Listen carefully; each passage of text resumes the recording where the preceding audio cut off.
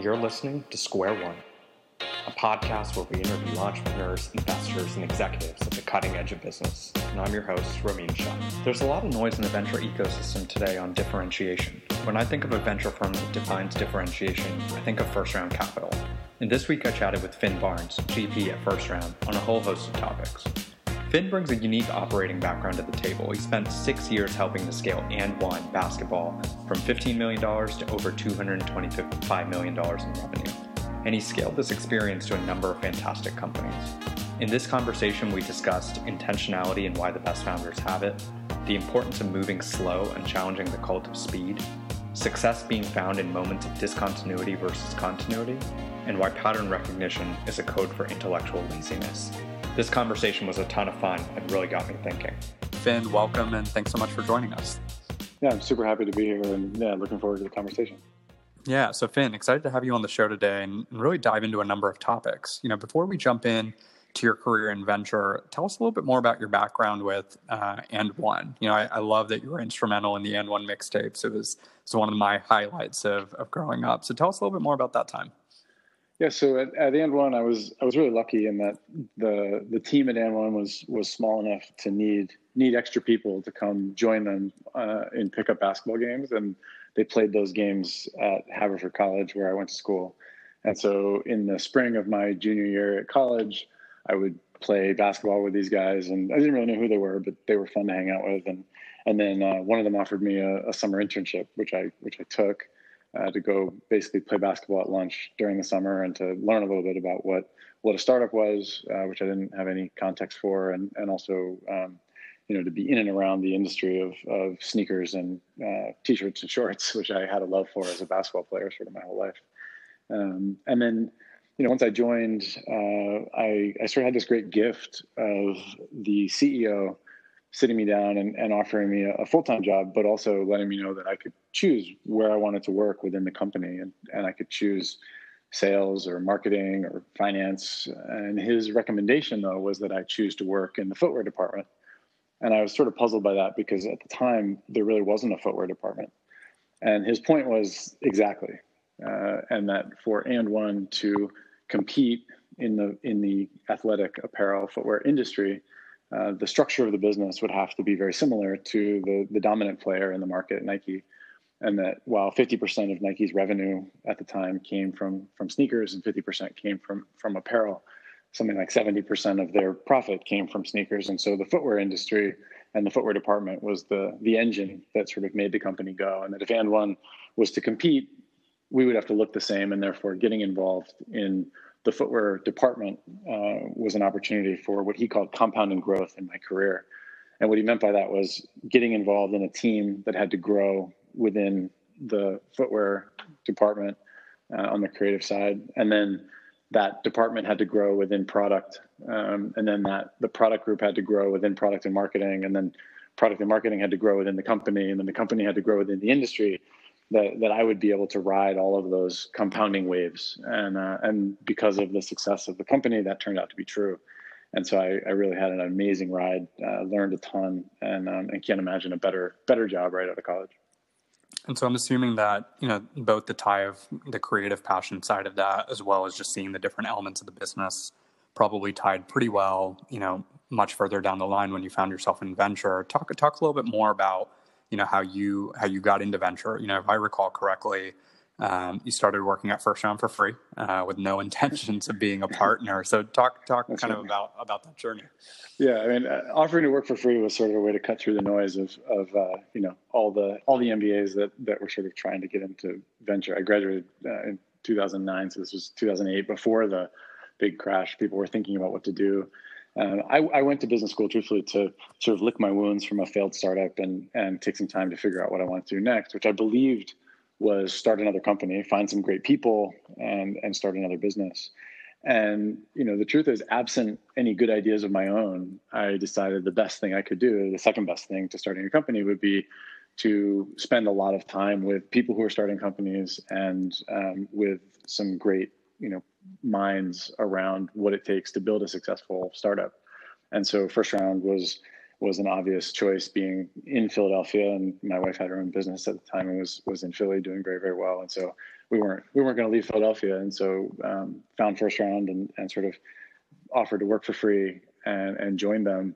And was incredibly lucky, actually, not to have the aspiration to become a partner, both because the firm was just starting. It raised their first institutional fund in 2008, and I joined that summer, and then joined full time in 2009 while we were investing, out of that first institutional fund. And the thing that was amazing to me was I was able to spend a lot of time with the entrepreneurs that we'd already invested in, and try to be helpful. And they were smarter than me and had better ideas and bigger aspirations. But they also had, they'd be 10 weeks or 10 months into a journey. And I had, close to 10 years of experience sort of building companies. And so I could be helpful. And being at First Round and being able to do that while at the same time recognizing the product that we were building, the brand that we were building, and really being able to help with that, was an amazing opportunity. And so as those two things started to come together, and I started to see the impact of the First Round product on the founders that we partnered with, and then eventually, after a couple of years, started actually delivering that product by making some initial investments. I got the same goosebumps from delivering that product, the First Round product, to founders and seeing the impact as I did, seeing kids line up at Foot Action stores to watch the mixtape, or, showing up and seeing crowds at Hunter College who were coming in to see a mixtape game, and also, Mos Def performing at halftime, or looking across the food court at Houston Mall and seeing some kid wearing shoes that I helped to build, hearing users of the fitness game, I'd put together a talk about how, this virtual personal trainer changed their life. All these things were sort of those goosebump moments that tell you that you're in the right place, you're building the right thing, and you're having the impact that you aspire to have in the world. And so for me, the company that I was looking for when I went to business school turned out to be First Round, and I was just really lucky to find it. I really like that framing. I have a lot of investors on the podcast, and very rarely do you hear kind of the idea of thinking through it like a product, right? And thinking through it as a product that's an offering for founders. So I really like that framing. Now obviously you've been at First Round over the last decade, as you mentioned, seen a whole smattering of fantastic founders. One of the concepts that I've seen you talk about that I really want to probe into is this idea of human-centered venture capitalism, right? Really building a business around people and not just products. So talk a little bit about that more, and then let's dive into some of the specifics. Sure. So I think for me, moving into venture, I've always been a product person. As a consumer, I was a consumer of sneakers. I still am. Physical products have just always been my thing. And not just because of how they look or feel when you purchase them and hold them, but the idea that you can understand the thinking behind them, why they were crafted in the way they were, and the colors that were chosen, the materials, the logo placements, all of those things.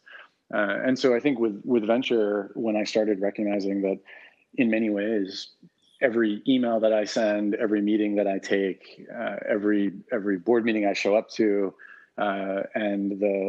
that each one of those things is a product, and it's a product that the entrepreneur is consuming and they're buying with their equity.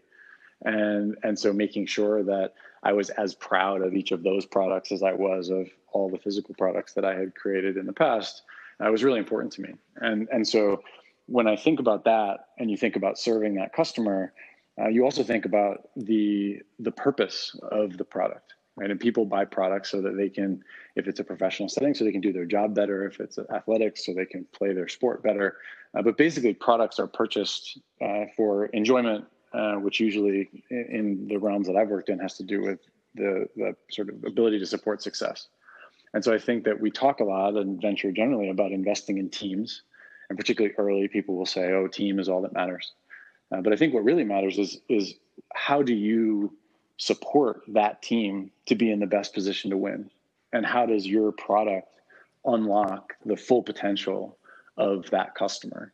And so I think a lot about how I, as an individual partner, and how we as First Round and the platform that we've built can best serve the entrepreneur and bring out their best, And the belief is that by doing that and by defining success in that way, over time, sort of the score will take care of itself and the financial outcomes will come.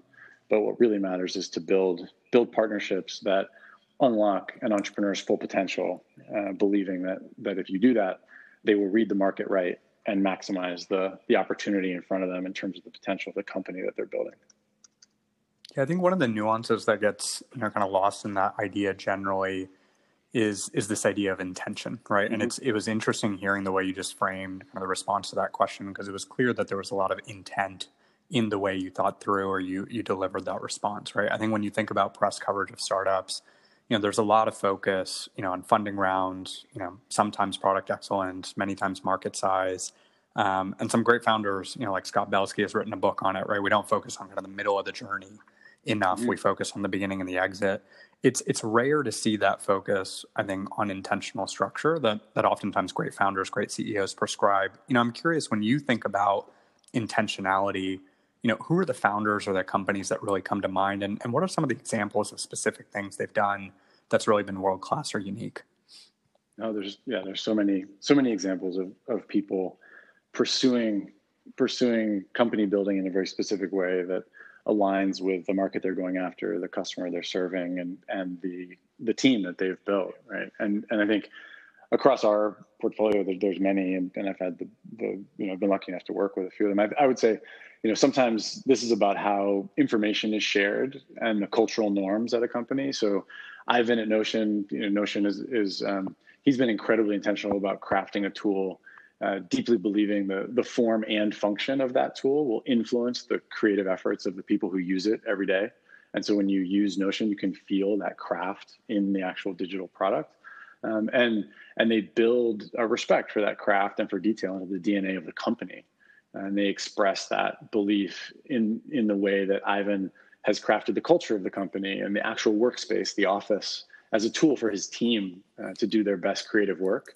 So Notion is sort of honoring the power of a small team to have tremendous impact in their product, but also themselves as a company.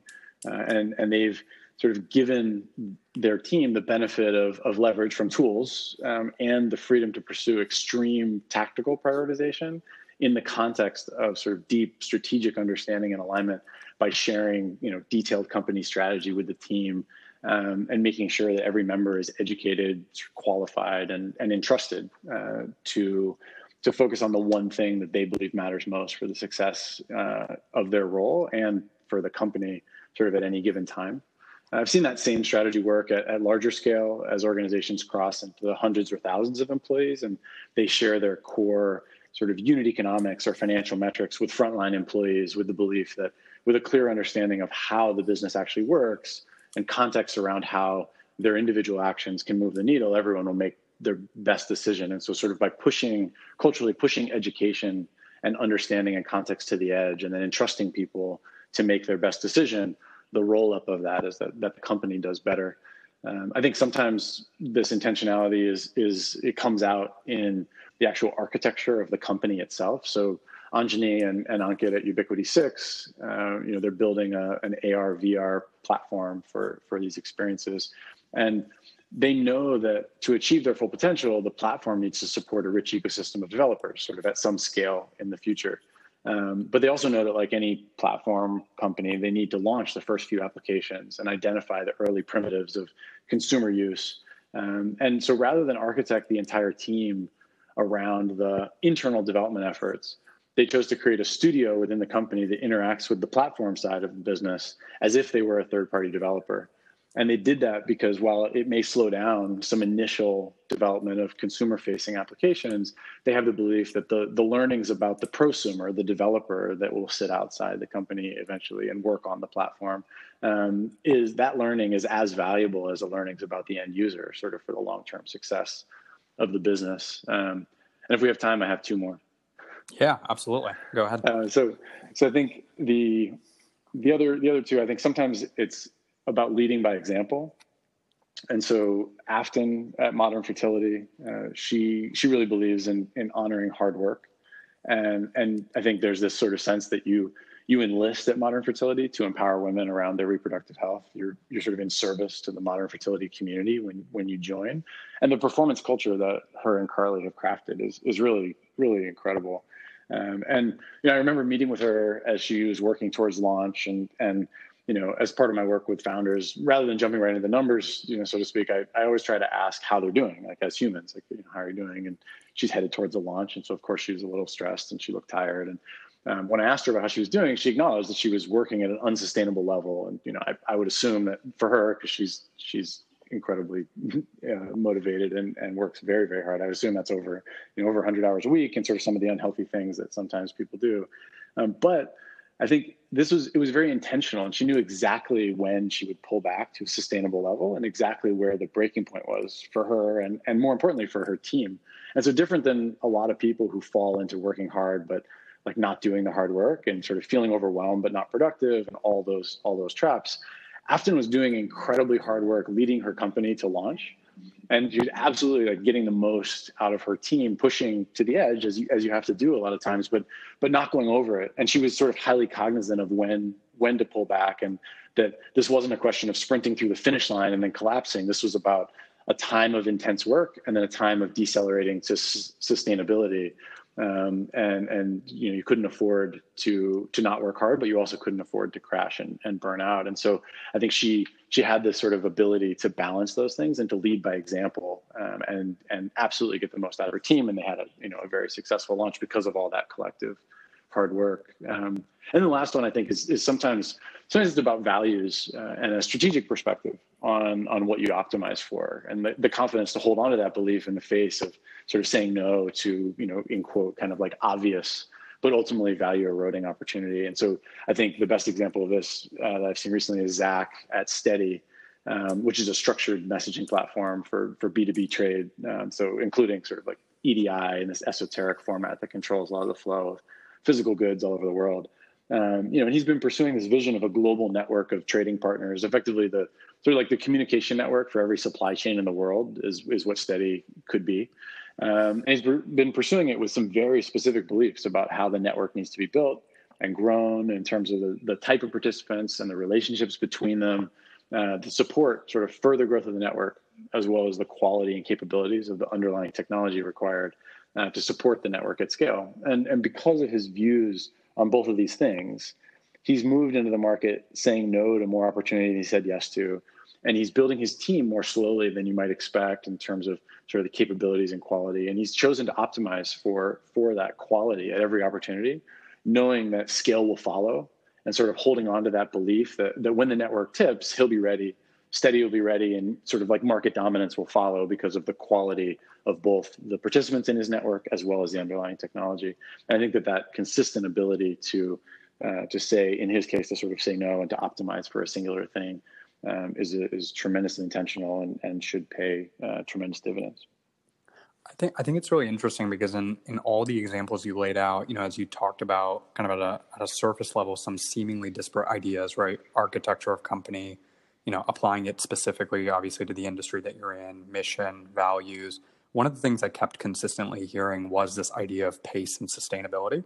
And of a lot of the founders that I've had on the show, and I've had a couple of great first-round founders, Harry, Alma, Bryn, Mirror, even in those conversations, one of the things that very consistently came out was this idea of pace, right? And really balancing, yes, from a growth and sustainability perspective, but also, pace and driving very specifically into the type of organization that you're trying to build. One of the things for me, as I run an organization, we have about 80 employees. One of the biggest areas I focus on a lot with intention is pace. And actually, because of a lot of these conversations that I've had, you recently retweeted, Shane Parrish wrote a great article from Farnham Street, on the praise of slowness and challenging the cult of speed. I always think it's particularly interesting, especially when folks in venture or tech, accommodate to that kind of that line of thinking, especially because of some of the ulterior pressures, obviously, of growth with venture capital. Talk a little bit more about why you retweeted it, and a little bit more about how you think about the topic in general. Sure. So first I have to say I love Farnham Street. So Shane, if you're listening, thank you for the work you do. I think that the feeling about the value of slow for me comes from two places, and I can try to describe. I'll try to describe both. So the first is a recognition of the consequence of fast that Shane writes about, and toward the end of that piece, where he talks about the idea that fast decisions tend to be poor decisions and they eat time, meaning that they create more issues in the future, and you require sort of more time and attention to solve that later. So they eliminate optionality, and they save us a little time today at the cost of a lot of time in the future. And so I think our hyperbolic discounting psychology traps us in this cycle. And I think Shane's right that it can sort of eat you alive. And the idea that you're moving faster actually in the near term means that you move slower in the long term. The second for me is sort of this visceral experience of the difference between goal achievement and time commitment in creative effort. And I think startups are certainly a creative effort. Where success lies in moments of discontinuity rather than continuity. And I'm training for a marathon right now, so let me use that as an example.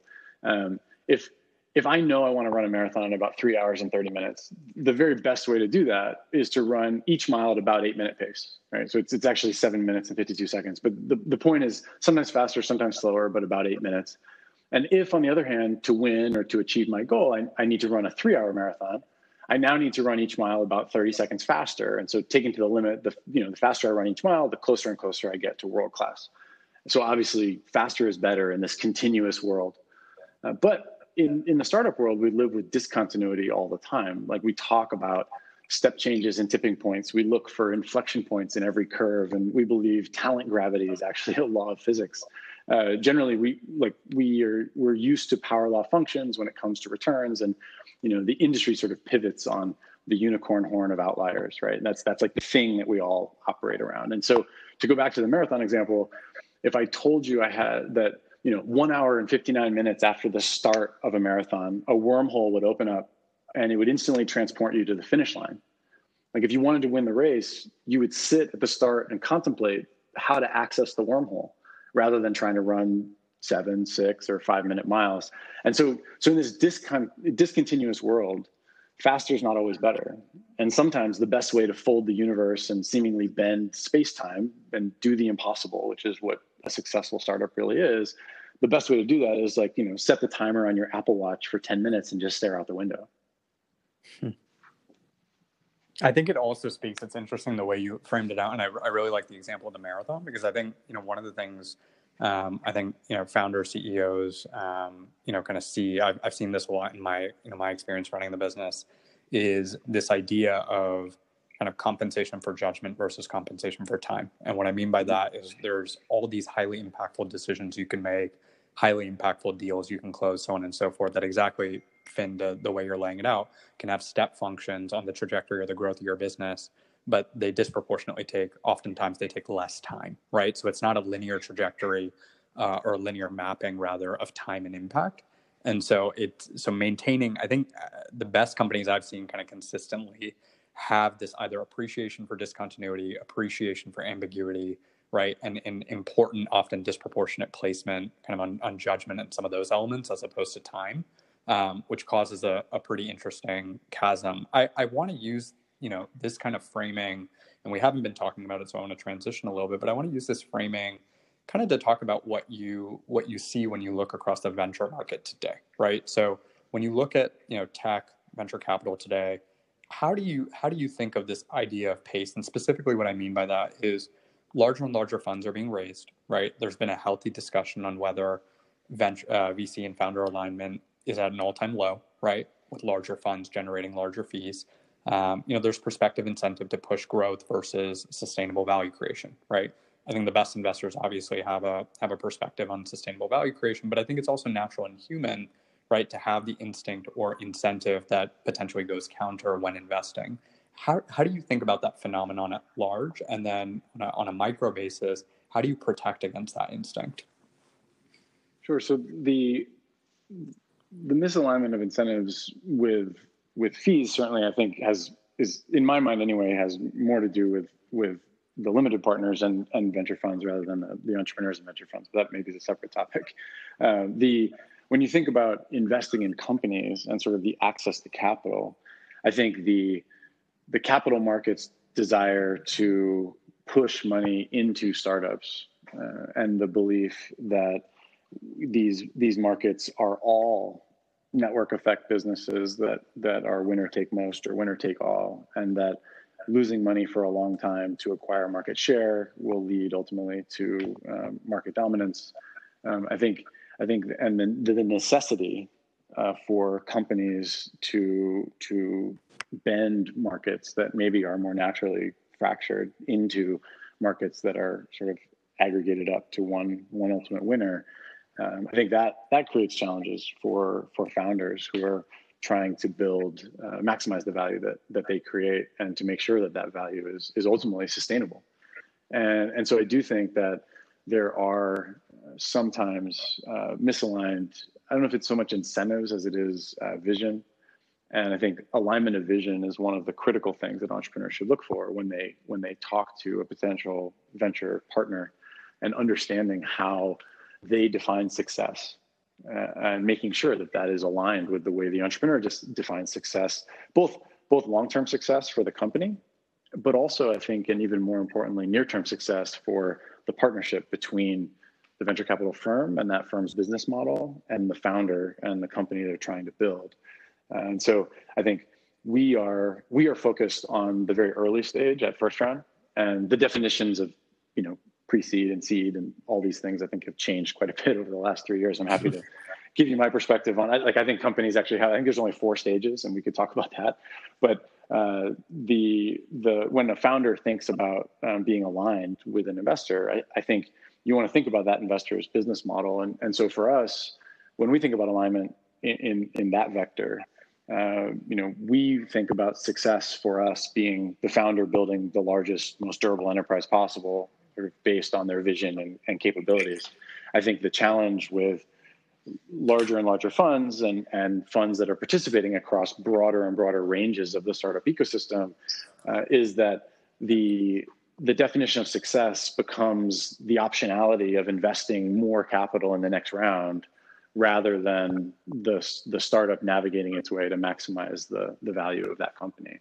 And so I think and so as you get deeper and deeper into that relationship, potentially you find yourself bending the company that you're building more and more towards, lower probability events of, outcomes that would move the needle for a very, very large multi-billion-dollar fund, versus discovering the very best outcome for you, which might be, if you look at like Notion, for example, or Clearbit, like these companies have been incredibly intentional about the way they've thought about approaching the capital markets, but also the way they've thought about approaching their end user. And I think both of them will build massive enterprises, but they will not necessarily do it on the back of cash, infusions. They're going to do it on the back of revenue, and it doesn't mean that the ultimate outcome will be smaller. It just means the path to get there is different, and that the founder had a very specific vision for how they wanted to do that.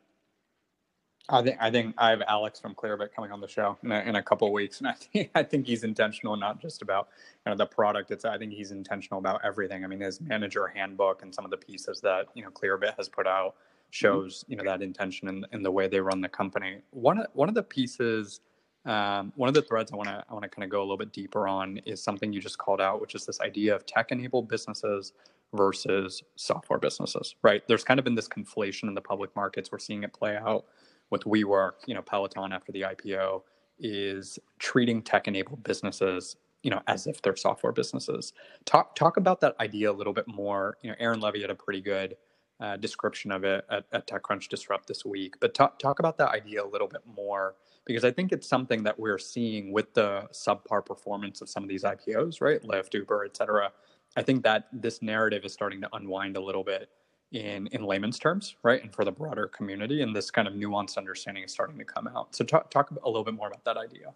Sure. So I think Ben Thompson's probably done the best job walking through this in detail, as he often does. So I think that's, if you really want to dive into this, I think he has the most sort of nuanced perspective. I think for me, when we think about this, whether it's you call it unwinding or sort of the narrative falling apart, I think there's also a difference between like is the narrative, which narrative is unwinding? Like is the narrative, if you use WeWork just as an example, Is it the $47 billion narrative that's unwinding? Is it the core vision of the company narrative that's unwinding?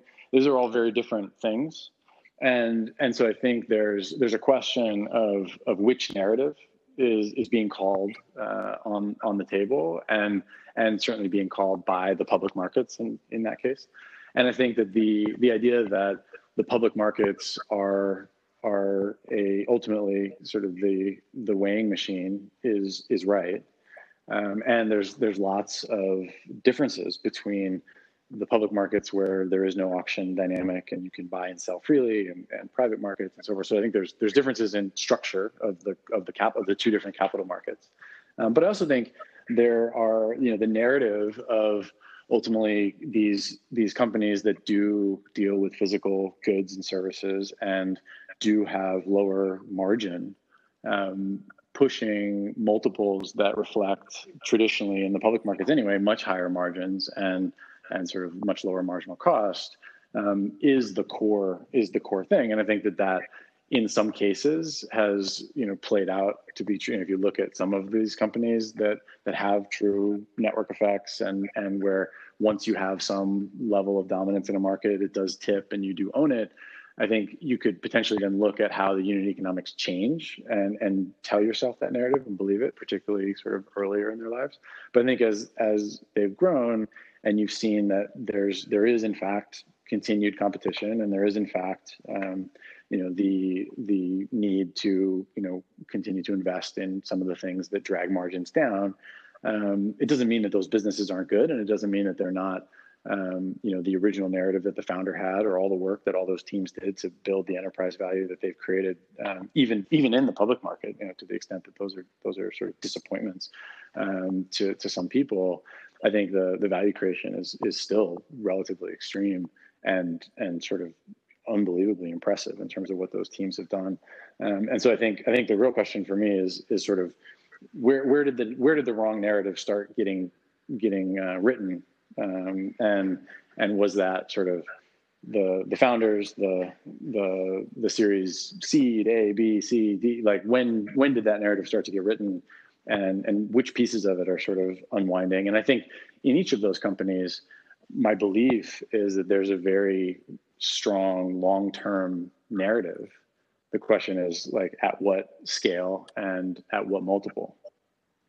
Well, and especially as you have, as you were alluding to earlier, right, as you've gotten kind of this breakout from 4 initial stages of fundraising to, I don't even know how many we count now, right? I mean, the other day I was looking at something that was a pre-Series B deal, and I was like, I thought that was a Series A, right? So I mean, we're getting to kind of this point where there's almost so much nomenclature or so many sub-stages. So the incentive effect changes kind of at each of those micro stages, right, in terms of who are the investors that are putting the money in, and what impact does that have on the business from a narrative perspective?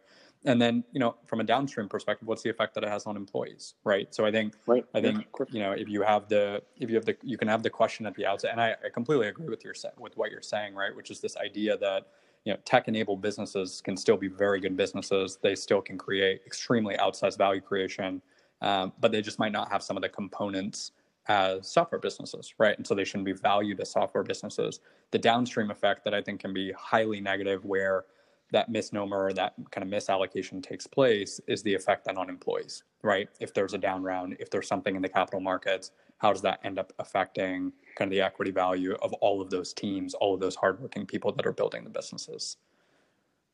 Yeah, it's a fair comment. And I think that the leadership teams have to, the equity that people have is a big piece of their compensation. And I think part of the benefit of these like direct listings, for example, part of the benefit of kind of being more thoughtful about long-term capital planning, and I'm sure you'll get this from Alex, and you would certainly get it from Ivan if you talk to him at Notion. The idea that you have a sustainable business where you control your own destiny, that allows you as a founder to honor the commitment and the blood, sweat, and tears of your employees, and to control, as to a greater extent. You never have full control, but to control to a greater extent the way you approach that. I think at the same time, the ability to continue to grow and continue to try to dominate a market, if you believe that you have a chance to establish some level of monopoly economics is pretty compelling. And there's always this trade-off between the risk that you're adding to the business through your financing structure and aggressive marketing tactics and all the things that are required for growth. You compare that risk to the risk of the opportunity cost of not doing that. And I think that in many ways, keeping your head as a founder in the face of all of that is a very, very challenging thing, and being sort of somewhat reflective about how sustainable is the business, what is the real opportunity, and do you believe the way that the capital markets are approaching you, and do you align with the business models and strategies of the sources of that capital, making sure that just like at the seed stage, you're thinking about the product and service that you're buying with your equity. I think at the growth stage, you should do the same thing. Let's talk a little bit more, Finn, about this idea of pattern recognition. I want to switch gears a little bit. You have an interesting perspective on it, which I tend to agree with, which is pattern recognition is really code for intellectual laziness, right? I want to explore that deeper. Let's first start out with, does that concept for you hold true both for investors and operators, or when you made that comment or kind of that line of thinking, was it more specifically geared around investors? I think probably the comment was geared around investors because pattern matching is something that is more commonly used in the investing parlance, but I think it applies to both equally. And when you think about founders or investors looking backwards at what has worked historically, and then without well-considered thought and exploration of alternatives, pursue that path of thinking, they're allowing the past to hopefully shape the future, which I think you build the future on top of the past, but often, mostly the real value creation is not a repeat of exactly the same thing. It's sort of like history rhymes, but it doesn't repeat. What are some of the examples of, opposite perspectives you've taken on kind of common pattern recognition approaches, fellow VCs take, right? Obviously, I'm sure a ton of nuanced examples kind of at the business model level or specific company level. Maybe we can abstract it, one or two levels higher, right? Oftentimes when you talk to venture investors, there's some of these guiding principles that folks will use, right? Looking for a weakness in a founder, or so on and so forth, right? Mm-hmm. What are some of the examples of opposite perspectives you've taken, and then what have really been the underlying reasons, for adopting those approaches or perspectives? Yes, I can pick on that one. Looking for weakness. Like I think when you think about a venture investor's job, it's really two pieces. There's interviewing before the investment, and then there's coaching after the investment. And I think that when you should look for weakness is after, when you're coaching. But in the interview, what you actually want to look for is strength, right? I prefer to look for specific strengths, like incredibly high spikes that define a founder and their personality and everything they do and think about, and that those strengths that are a fantastic fit with the company they're building and the market they're attacking. And so I think that that's a great one where you say, when you're interviewing to figure out if this is an entrepreneur you want to partner with, what you really want to do is you don't want to look for weakness, and you don't even want to look for the absence of weakness. You want to look for a singular strength that you believe carries the day and swamps any weakness that person may have. And then after you build the partnership, you start to understand them as a more sort of fully formed human being, and you start to understand the biases they have and the blind spots and so forth. And then I think what you do is you look for those weaknesses, but not specifically to then coach them around those weaknesses and try to make them on average better. What you want to do is you look at everyone's weakness, and we all have many, and then you say, here's the 2 or 3 that I think actually most significantly erode your strength. So let's focus on those, and let's try to mitigate those so that we're actually amplifying your strength as much as we possibly can, because it is that singular strength that probably is going to carry you from the impossible to the reality, and help you move from idea in your head, or you and your co-founder, to product market fit, and then the first 10 million of revenue and the first 100 million, which buys you the right to achieve the next billion. I think the strength versus weakness one is actually a really good one. I'm glad you kind of double clicked on that. Oftentimes, the way I kind of think about that framing is looking for weaknesses is kind of looking for the quote unquote all rounder, whereas looking for strengths is really looking for the outlier and someone that's going to break through, right? I think when you have people that have such dominant strengths, it's kind of the same line around product market fit, which is if you found product market fit, there's a lot of other elements of the business, right? Either in construction or execution, you can potentially be weak at, right? But your strength of product market fit can often carry you through. And then the idea becomes, especially to scale the business or grow it out, how do you start mitigating some of those weaknesses to ensure that value creation is sustainable, right? Yeah, no, I think that's right. I think this, for me, it's funny when we talk about product market fit. The lesson I learned there early was I was testing shoes for And1, and I would be out at playgrounds and at malls and showing kids prototypes of shoes. And for the first 6 or 9 months that I did that, I was taking diligent notes and I was keeping track of how many sort of thumbs up versus thumbs down each shoe got across these groups of 20 kids at a time. And we couldn't afford to pay for focus groups. I was just like going to a playground and laying out shoes at Rucker Park on the benches. But the thing that I started to see was that there's zero correlation between my stats and sell through in the store. Right. So once the shoe got into the store, there's like zero correlation. And so it really was useless exercise. And so then I started paying attention to different things. And I actually went back and looked at my notes for the shoes that had done really well. And what I actually saw was that the shoes that did really well were the shoes where one kid would pick the shoe up and look at it, and then he would hold it while he talked about all the other shoes. And then he would hold it while every other kid talked about all the other shoes. And then it would look like he might actually want to take it home with him. And this is like a size 9 prototype that didn't fit him, and it was a left foot only. And it was like this object of joy, and there was clear like an emotional resonance. And I think that is a much stronger indication of potential commercial success than 9 out of 10 kids said this was their favorite, right? And I think that's the same exact thing that we're talking about here, where you need to look for those spikes that can cut through the noise, because we're in a business of outliers. And the average, the best on average loses every single time to the black swan event that you're actually trying to create. Let's talk about spikes a little bit more. You've talked about when investing, you focus on how much a founding team can learn per dollar spent, right? I think that's a very interesting kind of framing or way to think about it, at a building block, kind of atomic level.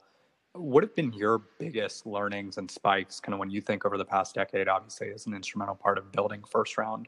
What have been your biggest learnings and spikes, personally as an investor? So I think the first one is when I realized that the number one resource that all founders have is other friends who are founders. And so if you're helpful to one founder, then you will meet a lot of other founders, because the first one will tell the others that you were actually helpful. So I think that was one early learning that was very, very valuable. And then I think over time, understanding how I wanted to define success as a venture investor, and realizing that becoming an investor is a really weird thing, because any other job that you get, there are a lot of people that you can usually go to and get advice and guidance, and you can find lots of others who've done the job before, and there's a series of best practices and so forth. And I think with venture, the general thing is, good luck, go find the next Uber, Airbnb, Facebook, Clearbit, whatever you want, like Ubiquity6. Like, good luck, go find it, and talk to you when you do. And so I think understanding that one, I needed something more granular in that to work on. And so this recognition that the commiserate parts of the job were actually interviewing and coaching, recognizing that each of those things have been deeply studied, broadly written about. There are lots of different philosophies and approaches to both, and that I could practice those things and build a real practice of the craft of venture through those two lenses. Was incredibly valuable. And then recognizing that success in venture is something that in many ways you don't have control over, and what I mean by that is, measuring my success against the founder's financial outcome is sort of idiotic, because the founder doesn't actually have control over their financial outcome. There's the market and luck and all these things. And so for me to be, even 1 to 2 steps removed from that, and to be measuring my specific individual success against an individual founder's outcome, just creates a fracturing in that partnership. And so moving from that definition of success to one about the quality of that partnership, and understanding that for me, success is when the founder is done with the company, right? Like every founder that I partner with, it's very unlikely that they will retire with the same email address that they have when I meet them, right? And so along the way, whether it's because the company is a dramatic success and is a public company, and they decide after some number of years, they no longer want to be a public company CEO, or in the alternative, it's a smoking hole in the ground and they get another job because they need to pay the bills, or more likely somewhere in between those two, for personal or professional reasons, they decide to step away from the business. For me, success is in that moment. If asked, they would say 2 things. One, they would say that they gave their absolute best to the company, that they couldn't have learned more through that experience. They couldn't have grown more as a leader, not just of that company, but of companies and people in general.